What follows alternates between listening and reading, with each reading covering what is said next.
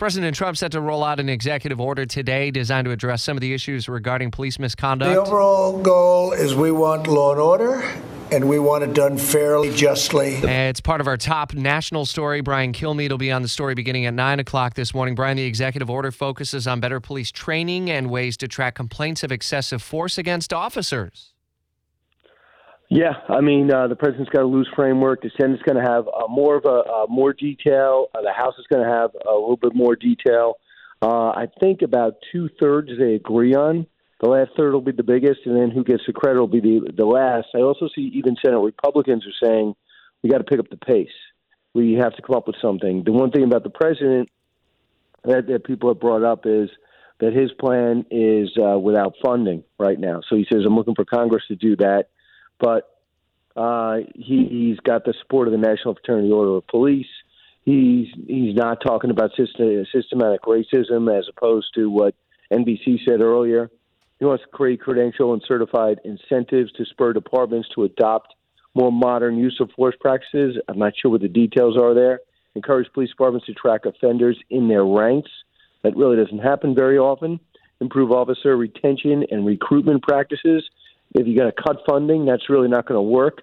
And prioritize co-respondent services, so pairing police officers with social workers. My problem is when everyone talks about social workers, has anyone talked to social workers? I mean, for the most part, they don't get the credit they deserve, nor the money. Now we're going to put them out on these events like that night in Wendy's. Well, we have somebody who fell asleep at the drive-thru. He is not belligerent. He is unconscious. Why don't we send a social worker out with those cops? Well, who's paying the social worker? Social worker have any, are they in combat training? Is that why they go into social work? So when she gets out there, or he or she, is she going to be saying to the cop, okay, let him go? Don't run after him. Don't use your gun. So a lot of this stuff in theory I've never seen in practice. It's to bring meaningful reform likely is the goal that everyone has, but what can actually stick long-term and actually bring that meaningful reform, do you think?